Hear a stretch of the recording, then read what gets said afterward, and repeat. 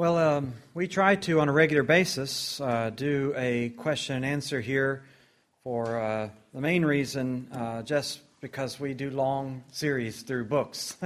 And that doesn't give a lot of variety sometimes, at least in the tracks that we run on. But also just we realize that, it's an opportunity for all of us to sort of benefit together by exploring some more common questions that believers have. We haven't done one in actually quite a while, so we're a little bit overdue.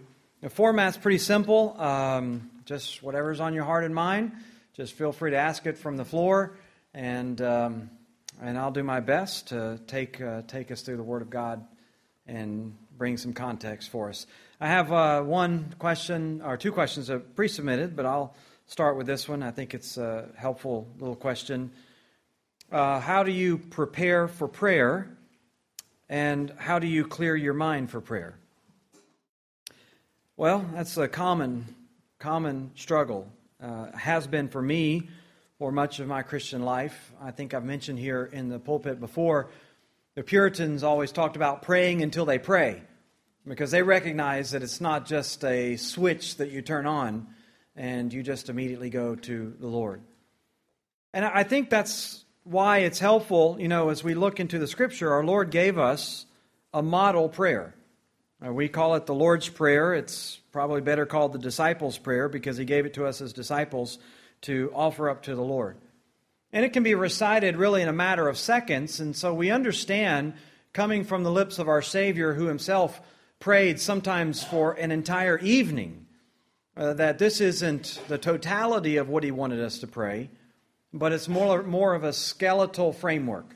It's more of an outline, if you will, of the way that we ought to approach the Lord. And He gave it to us for a very, very specific reason. He gave it in one case in the Sermon on the Mount, and in another case in answer to a question on how to pray.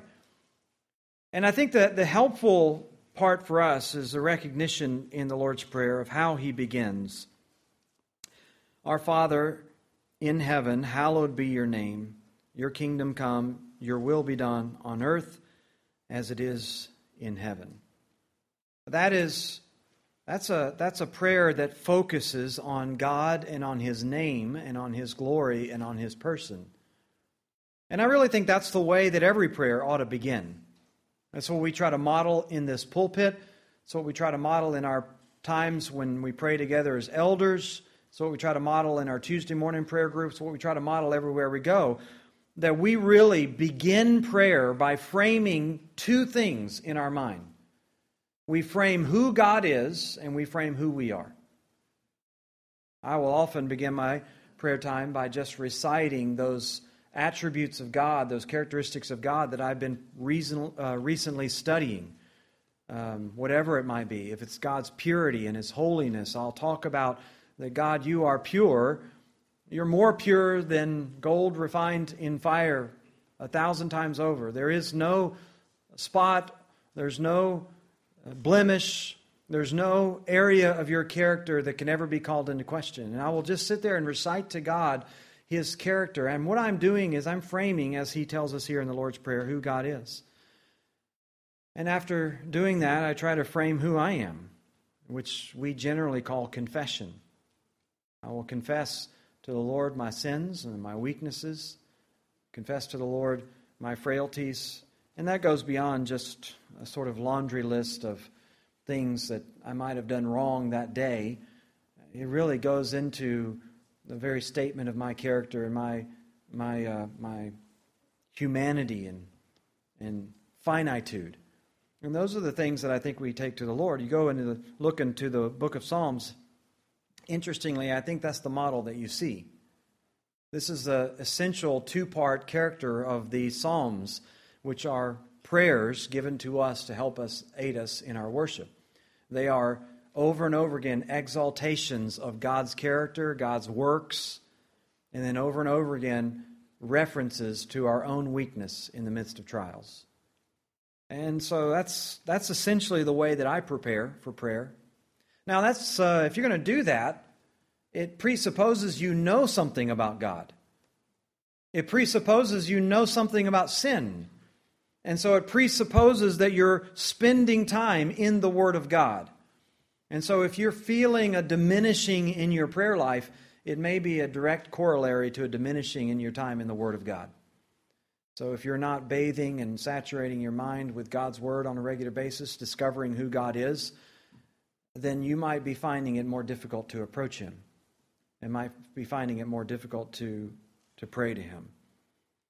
Really, after those things are taken care of, then all the other needs that are out there just flood into your mind. You don't really have to go searching for them.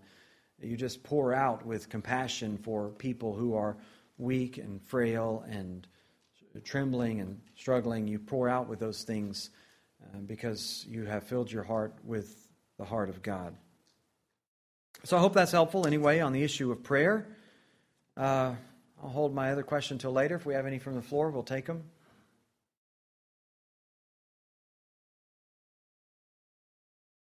Yes, Tom?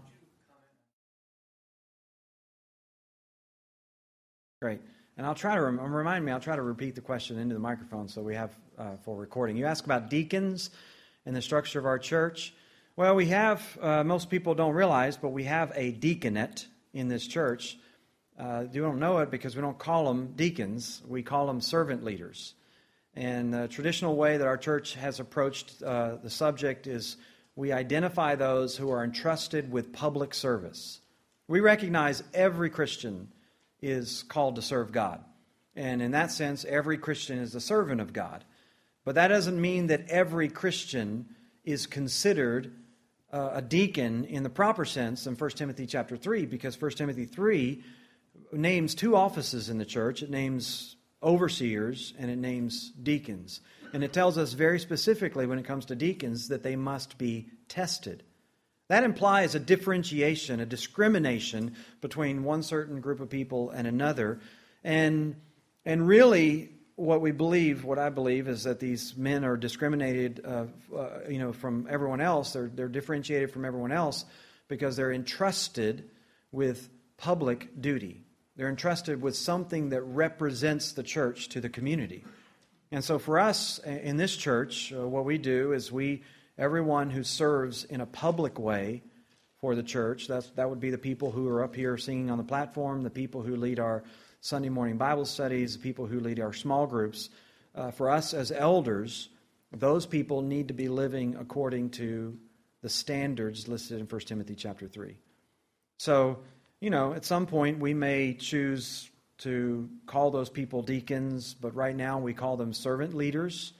The terminology is not that important, but we just want to be clear, as clear as possible. So we may be even doing some review of that in the coming years.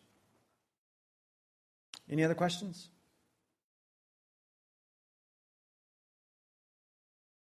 You guys are a well-taught congregation, maybe? I have one question that was submitted also beforehand. It says, what's the extent of Satan's influence on a Christian's life? Can you clarify that Satan cannot read a believer's mind and that he cannot put thoughts in our head? If that's the case, what can he do and how does he thwart the purposes of God in the life of a believer? Could you explain for us again what you believe happened in the case of Ananias and Sapphira? Well, there's so much confusion about demonic activity and the role that Satan plays in the life of a believer. There's a few things that you can say, I think, pretty definitively. First of all, Satan is not omnipresent. It isn't necessarily that you're doing battle with Satan personally on a regular basis. You may be doing battle with one of his demons, but we're never told that Satan can be all places at all times the way that God can. He's the only one who's omnipresent. And nor do we believe that Satan is omniscient. The fact that Satan knows all things at all times. Only God has that capability. And not only that, but we believe that only God knows our hearts. Only God knows what's in our mind. We believe that because Scripture tells us in the realm of humanity, at least. We go to 1 Samuel chapter 15, and we read Samuel, or the Lord telling Samuel there, that God looks on the outward man, we look on the outward man, but God looks on the heart. And God distinguishes it as His prerogative to be the only one who really has the ability to look into the hearts of men. And then you go over to a place like 1 Corinthians chapter 2, and Paul builds on this as well. In that passage, he is talking about the spirit of man within him. Really talking about how God's word, or God's thoughts, I should say, have been revealed to us. But he says, who knows a person's thoughts except the spirit of that person which is in him? So no one comprehends the thoughts of God except the Spirit of God. So in other words, he talks about how we have exclusivity in terms of our knowledge of what's in our own hearts. By those two statements, and by also what we know of Satan in general, we don't suggest that he or his demons can read our thoughts. You'll find occasionally those people who, are always worried about that, always worried about whether Satan can read their thoughts, and they feel like they're doing some sort of sparring battle with him directly. Well, he may not be able to read our thoughts, but he can influence our thoughts. That's what's taught in Scripture. And interestingly, you see places like Ananias and Sapphira, or even like Peter, whenever Peter's there in Matthew chapter 16, and he tells Jesus, no, you're not going to the cross. And what does Jesus say to him? Get behind me, Satan. Or Peter says to Ananias and Sapphira, there in Acts chapter 5, he says, why has Satan filled your heart to lie against the Holy Spirit? And you hear those sort of generalizations about Satan putting thoughts in our mind, but I don't really believe that he's directly planting thoughts as if he's whispering in your ear some verbatim ideas. I think what he's talking about is the overall influence of Satan. If you were looking at Scripture, Ephesians chapter 2, what it tells us is that everybody who's an unbeliever is under the influence of the prince of the power of the air. Every one of us dead in trespasses and sins, every one of us following the course of this world, every one of us under the prince of the power of the air. So if you're spiritually dead, you're spiritually unresponsive, that's simply a way of saying you're unresponsive to the things of God. You are by default responsive to the things of Satan. And he is, according to Ephesians, directing your life. He is directing the course of your thinking. Not by necessarily whispering things in your ear, but by his systems of thought. By the way that he constructs ideologies. By the way that he constructs worldviews. All of that is around us, and that's why 2 Corinthians chapter 4 tells us that Satan is the god of this world. We're not talking about polytheism, where you have competing dualities in the universe, a good God and a bad God. But what he's saying is that God has given over this world and the systems that run this world, the economic systems, the political systems, the educational systems, all of those systems, the philosophical systems that dominate this world, are spawned by Satan. We know that even the theological systems that dominate the world and dominate false teaching are spawned by Satan. 1 Timothy chapter 4 tells us that in the latter days there will be doctrines of demons which dominate in the church. So, with all that in mind, we understand we're doing warfare with Satan. Paul says it in 2 Corinthians chapter 10, the weapons of our warfare are not fleshly, but are spiritual. He says they're mighty in God. Get over to 2 Corinthians. He says, though we walk in the flesh, we do not wage war according to the flesh, but the weapons of our warfare are not of the flesh, but are of divine power for the destroying of strongholds. We destroy arguments and every lofty opinion raised against the knowledge of God, and take every thought captive to obey Christ. You shouldn't read that and imagine that somehow these thoughts are being planted in your mind, and that somehow you have to be individually rooting out things that are, like I said, whispered in your ear. What he's talking about is you need to be resisting the strongholds. You need to be resisting the arguments. You need to be resisting the frames of thought that come against you every day. Every day when you go to work, people are telling you that the life is just about this world. Every day when you go to work, people are telling you it's just about how much money you can make. Every day when you turn on your TV, people are telling you it's just about being more attractive and having the right kind of surgeries and doing all of the Botox. And every time you turn on your TV, they tell you it's all about glamour and it's about revenge and it's about greed and it's about whatever. And you're opening up your mind to be bombarded with systems of thought that do not arise out of Scripture. They arise out of Satan's system.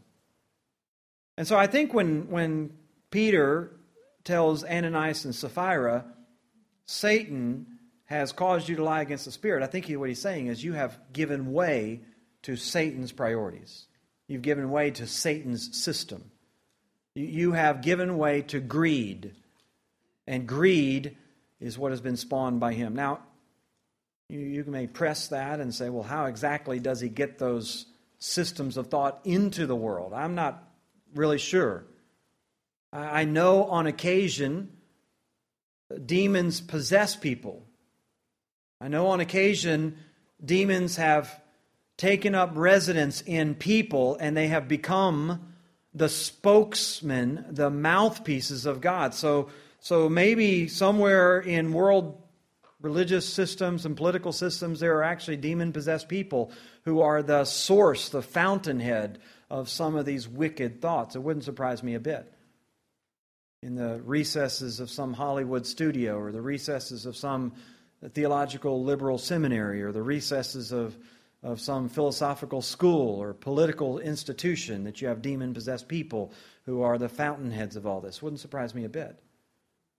But what you deal with on a daily basis is not primarily that. It is the byproduct. It is the system that's been poured out.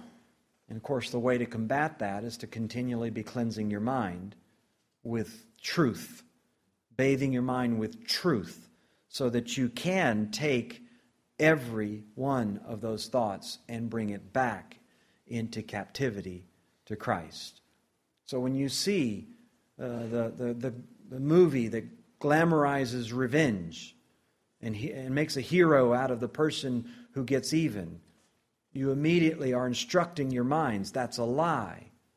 That's not true. That will lead me to destruction. And you do battle with Satan in that way. Other questions? I'm sorry. Yes.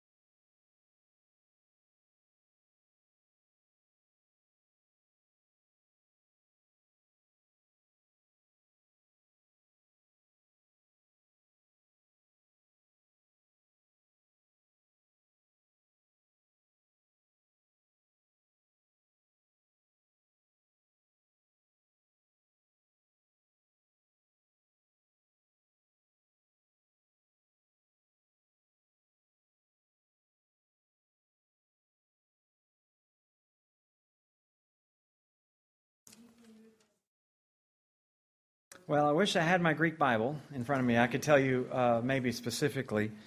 I know that David does his homework, and so he might be certainly a good person to ask after class on that. I mean, I think the thing to probably note out of that is the reality that God does have passions.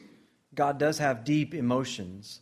We sometimes think of him as some sort of impersonal force or something like that, and this sense sort of I guess you could say cold and distant personality. But you look here and you look in other passages of Scripture, and we're given every impression that God feels emotion. People struggle with that because they don't, they wonder, well, if God can't change, how can He be moved with emotion? Well, I can't fully answer that for you. All I know is that He is.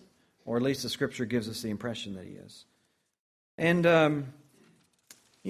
as far as the connection between those two particular verses, I can't say, but, I think when He comes to Lazarus' tomb, the fact that there's grief there, there's sorrow, there's pain, isn't the grief and the sorrow and the pain of the world. I'm sure that's what David was trying to bring out. He wasn't moved in the way that some person who lost a loved one might be moved and grieved or something like that. As you look through the passage, certainly what Jesus emphasizes to them again and again is their failure to believe. Their failure to believe in Him. He's the resurrection and the life.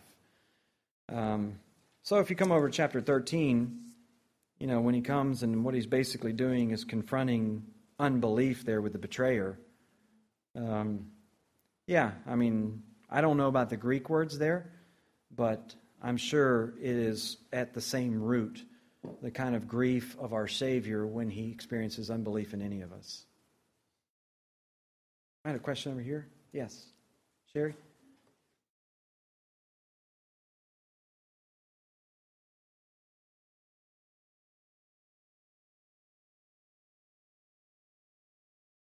Does God give up on them? Well, there's a few passages that really talk about apostates. Hebrews chapter 6 is probably the most well-known and kind of addresses the issue. It's disturbing for a lot of people when you read about it. Paul is urging these folks who he never actually credits them with being believers as you read through Hebrews. They're ones who he says again and again have heard, they've heard, but they haven't necessarily obeyed. And so when you come to chapter 6, he's saying to them, therefore let us leave the elementary doctrine of Christ and go on to maturity, or completion is another way that you could say that. The word teleos there. Not laying again the foundation of repentance from dead works or faith toward God, and of instruction about washings and laying on of hands, the resurrection of the dead, the eternal judgment. And this we will do if God permits, for it's impossible in the case of those who once have been enlightened, who have tasted the heavenly gift, who've shared in the Holy Spirit, and have tasted the goodness of the Word of God and the powers of the age to come, and then have fallen away, to restore them again to repentance. There are a lot of people who, first of all, think that this is a passage dealing with believers. And they think it's the passage that justifies the fact that you can lose your salvation. You can fall away. But if that's the case, I think that we would at least have to conclude you can only do it once. Because he says pretty clearly that once you fall away, there's no coming back. And most everyone who believes you lose your salvation thinks that you can regain it time and time and time again. But it's really not talking about people who lose their salvation. It's talking about people who come close to believing. They surround or they're involved with the community of faith, with the Word of God, with all those things, and then they still harden their hearts. And I think this is at least one way of talking about apostasy. I think it speaks to the issue that there's a desensitizing in our hearts. That when we feel a certain amount of conviction, a certain amount of pricking in our hearts, and we don't respond to it, then our hearts, our consciences are weakened, they're eventually defiled, and in having been defiled, they eventually are seared. And the Scripture speaks about the searing of our conscience, like a branding iron that kills all the nerve endings in the skin. I can't fully explain the spiritual things behind it, but Scripture certainly gives us an indication that that's what takes place, so that you can preach the gospel to them, and their attitude is, look, I've heard all that. And they don't want to hear it anymore. That's a real danger in false conversions and easy believism, is that you convince people to make some shallow profession of faith, and then they, what we call apostatize, they fall away from the faith because they were never really taught the gospel to begin with, and it really does become more difficult to preach to them in the days to come. But the thing is, we don't know when that is. You and I don't know when that is. So we continue to preach, and we continue to pray, and we continue to plead with those people. Continue to hope that maybe God would be gracious to them and perhaps do something that would plow up the fallow ground of that conscience and maybe make them once again ready to hear the truth of the Word of God. And, we just have to continue to be faithful to share God's Word as opportunity rises, and leave that the judgment to Him as to when that is, when they cannot be brought back into the place of repentance. Is that helpful? Yes.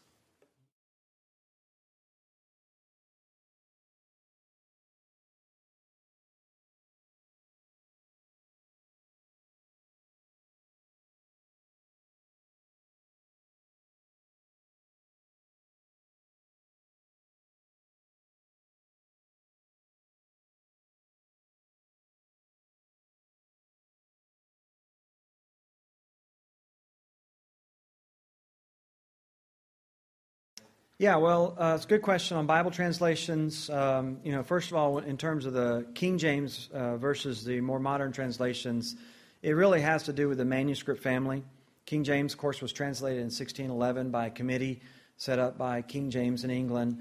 And at that point, they were using all of the manuscripts, or the best manuscripts that were available. But honestly, there was only about 100 years of manuscript research behind them. The whole language of Greek had essentially been lost to the Western Church. They had completely reverted to Latin. There were no Greek scholars in the Dark Ages. And so they had to send people to the Middle East to even learn Greek so that they could bring it back to Europe in the late 15th and early 16th century. And so it was really just that one century that we had what we consider today manuscript work being done. And so by the time they get around to translating the King James Bible, it was translated as much by the Vulgate Latin as it was by the New Testament Greek. Well, as you can imagine, from the time of 1611 till the time of 2011, there's been quite a lot of archaeological evidence that's been done. There's been quite a lot of political changes that have opened up the world of information sharing. And so manuscripts have been almost, I think, quintupled from the time that they translated the King James, and gives us a much clearer picture of what some of the early manuscripts taught. And so that's why we endorse a more scientific rather than a more just raw traditional approach. We don't hold to a Bible version simply because it's tradition. We want the best research into what the original manuscripts said. And so we endorse those manuscripts that hold to the best science of the day, the best manuscripts. They just came out with a brand new version, Nestle Aland 28th edition of the Nestle Aland Greek Bible, that just incorporates the latest science that's out there and lets us know, what passages are best represented. Now, out of that's the manuscript background. Out of that then becomes translation philosophy. And translation philosophy is really on a continuum, everywhere from absolute paraphrases. You have the Message out there where you open up the Psalms and instead of, exalt the Lord, it's yea God, and it's very colloquial. It's very difficult for me to read reverently. And then all the way on the other side, you have very rigid wooden translations where almost every Greek word is given an English equivalent, and it's kind of difficult to read even in English. But we certainly gravitate more towards that because we want to remove as much barrier as possible between the reader and the original language. We don't want the translator or the paraphraser to be making judgments theologically about what the text meant. So the more literal the translation, the better in our book. So we gravitate more towards that, not paraphrase or dynamic equivalent, but more literal translation. And in that family of literal translations, you really only have three. You have the King James, which has the manuscript issues. You have the NAS, and you have the ESV. NAS and ESV, I think I read somewhere, are 96% identical. When you're going to open it up, sometimes you can't tell the difference. I had professors who were on the committees to translate both, some on the NAS and later on some on the ESV at the Master's Seminary. I think they both approach the translation philosophy the same. For me, personally, I use the ESV because when I go to the mission field, the NAS is unavailable. As you can imagine, something with North America on it is only sold in North America. So if I go to Africa and I'm encouraging guys and I'm teaching out of my Bible and I want them to have a Bible that's similar to mine, the only option I have is something like a dynamic equivalence, like an NIV or an ESV. And so for me, it just simply gives me more international reach to be able to use the ESV because I still go to mission trips and teach quite regularly on the mission field. ESV has a much larger market share. NAS is less than 1% of the total market that's out there. Some people think it actually may not be even printed very much longer because it's so difficult to keep actually profitable. They have such a small market share. So there's not a material difference in the translations. It's more a preference and a pragmatic issue. Other questions? Yes? Yes, go ahead.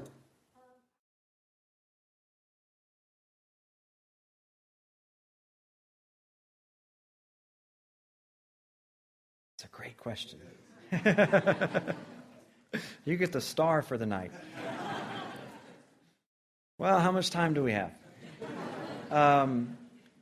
It's a great question because expository preaching for a long time has been a buzzword. Everyone says they do expository preaching because what it basically has come to mean is just, in the minds of people, biblical preaching. When people generally say, I do expository preaching, what they mean is, I preach from the Bible, which for many of them, that just means I read a verse from the Bible. And then they just sort of launch out and say a whole bunch of stuff, whatever they want. But technically, expository preaching means you are expounding or bringing out the meaning of the text, which I believe must mandate exegetical preaching. That is to say that you have to wrestle with the grammar, with the context, with the culture, with the history, in order to understand historically and grammatically what the text is saying. In other words, I don't think that you can really get the meaning out of the text unless you're willing to do that work in the text. That necessitates that you frame your passages that you're preaching in their broader context. It necessitates that you address grammatical issues occasionally in your preaching. It necessitates that you are dealing with a portion of text which is, particular enough that you can deal with all those matters. Now, I have some good friends that advocate what they think is expository preaching, but they may preach a whole book of the Bible in one sermon. And I know what their heart is. Their heart is to get the message of that book and preach it to the people of God. And they think in that they're bringing out the message of the book. And there is a place occasionally to do that, to do a survey and an overview. And it's difficult because, these are dear brothers, dear friends of mine in some cases. But I fear that if you do that on a regular basis, that you're going to not be forced to grapple with the particular details of every verse in the book, which then build the scenario for the overall message of the book. In other words, I can't know the whole without knowing the parts. I can't fully understand what the book is about unless I do wrestle with every one of the details. And so it's going to force me to get in there and to do the detailed work. Listen, honestly, if I was going to preach the book of Hebrews and preach the whole book in one sermon, it would take, I don't know how many weeks to prepare that message. I couldn't do it on a weekly basis. The only way for me to know how to do that on a weekly basis would be I would necessarily have to skirt the details. And so for me, expository preaching demands that you go piece by piece, frame by frame, paragraph by paragraph, really, through the books of the Bible. That's the only way I know how to bring out the meaning of the text without inadvertently putting my own presuppositions onto what I think those building blocks are, which is, in my opinion, the inevitable byproduct of people that aren't willing to do the detailed grammatical work and the detailed contextual work and the detailed historical and cultural work behind every one of those things. There's another thing that drives me in this as well, is I just believe God's Word is deep. I mean, I just believe that every phrase, every sentence, that even after I spend 20 hours every week studying, I still haven't plumbed the depths of it. I wish I could remember the Spurgeon quote where he says, the more you dive in, the deeper you see that it is. And so I never want to just kind of sweep over the whole thing because I'm always so drawn into the particulars of God's wisdom and God's glory revealed to me in just even the phrases. And then I look into the passages of Scripture themselves and I look at Jesus, and whenever he taught the Bible, I mean, he often would pull out a particular phrase from the Old Testament and teach it like that. Or Paul even in Galatians chapter 3, whenever he's talking about the nature of covenants, and he even gets down to making a distinction of an individual word there. He says in Galatians chapter 3 how God had made a promise to the seed of Abraham. And he clarifies, he doesn't say seeds, he says seed. And so what Paul's doing there is he's explaining the difference between a plural and a singular. He's doing grammatical work whenever he's teaching. And so I just feel compelled, if I'm going to communicate the Word of God accurately, to get in there and do that kind of work, to explain, at least first of all in my own heart, and then to the people who are hearing the Word of God, this is what the text means, and this is why it means it. Now, if I were to do a big flyover of the book of Hebrews, I could tell you what I think it means, and I could maybe give you some application. But if you're an inquisitive mind, and you should be, if you're a Berean, and you should be, you ought to be asking, where did you get that? Why do you say Hebrews is about that? Well, it's going to necessitate me saying, well, let's go back to chapter 1. And this is what chapter 1's about. And then you're going to ask the question, well, why do you say chapter 1's about that? And I'm going to have to say, well, because verse 1 is this, and verse 2 is this, and verse 2 is... In other words, the only way for me to avoid you just taking my word for what it says is to get in there and show you how I arrived at the conclusions, the interpretation that I have. And so, again, I just don't know how to do expository preaching in a way that exalts the authority of Scripture and not the authority of the preacher, unless I deal in detail with the text. So that may be more than you were really asking for, but that's anyway, that's what drives me. Yes, Pat?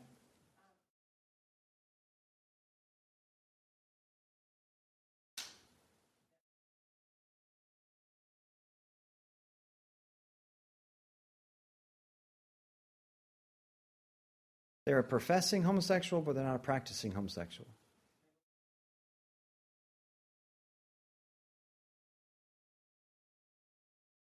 Well, I mean, I'm a professing liar, but not a practicing one, hopefully. Maybe I am. I just did. That's just...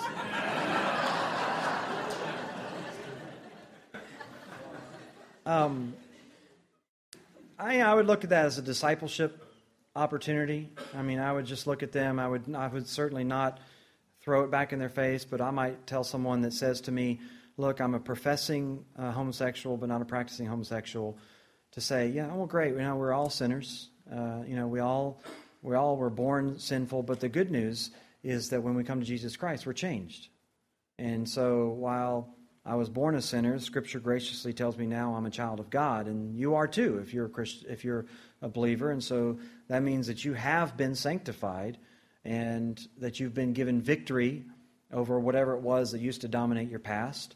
And while we acknowledge that there may be occasional residue, I should say, from that old life in the flesh, it certainly isn't something that ought to dominate us anymore, our thoughts, our minds, or our lifestyle. And so, it's just an opportunity to disciple that person, to say that we put off the old man, we're renewed in the spirit of our minds by the Word of God, and we put on the new man, which is made in the likeness of true holiness in Christ. And if they accept that, it's evidence that they accept the Word of God, they are a true believer. If they don't, then they may be angling for just an opportunity, an excuse for an ongoing pattern of sin that they don't want to repent of. And, you'll just have to discern whether or not that's the case. That's not just picking on homosexuals. You can find people who are philanderers who say the same sort of thing. And people who are drunkards who say the same sort of gamblers, same sort of thing. They'll tell you, well, my dad was this way, and so I got his gene, and I'm this way. Well, sure, you got your dad's genes, but Christ is more powerful, and He can change you. So I would just take them to the truth of regeneration. The truth of regeneration is that the power of the cross breaks the power of sin.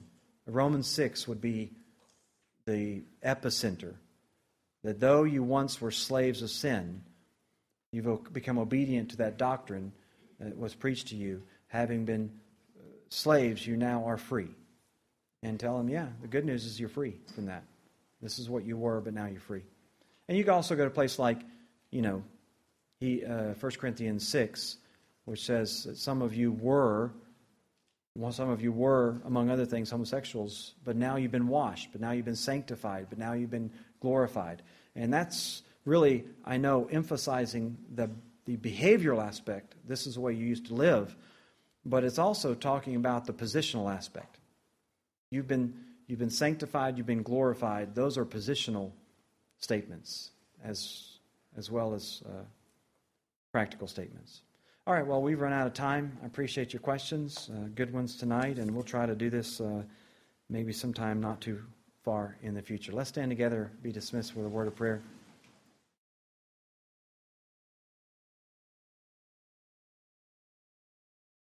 Father, we're grateful for a chance to think about your truth tonight in so many different ways and so many applications. We know that it is the truth which sanctifies us, which tells us who we are and tells us who you are. And so, Lord, we know that we need to dive deeper and deeper into it and cleanse our minds and saturate our minds with it. I pray that you would do that, not only by our times together gathered as a congregation, but also in our personal quiet times daily as we open up your word in the morning and over lunch or in the evening. May we continually be saturating ourselves with that pure and spotless and unadulterated truth which cleanses our hearts. Do that, Lord, and draw us closer to you. We pray in Christ's name. Amen. You're dismissed.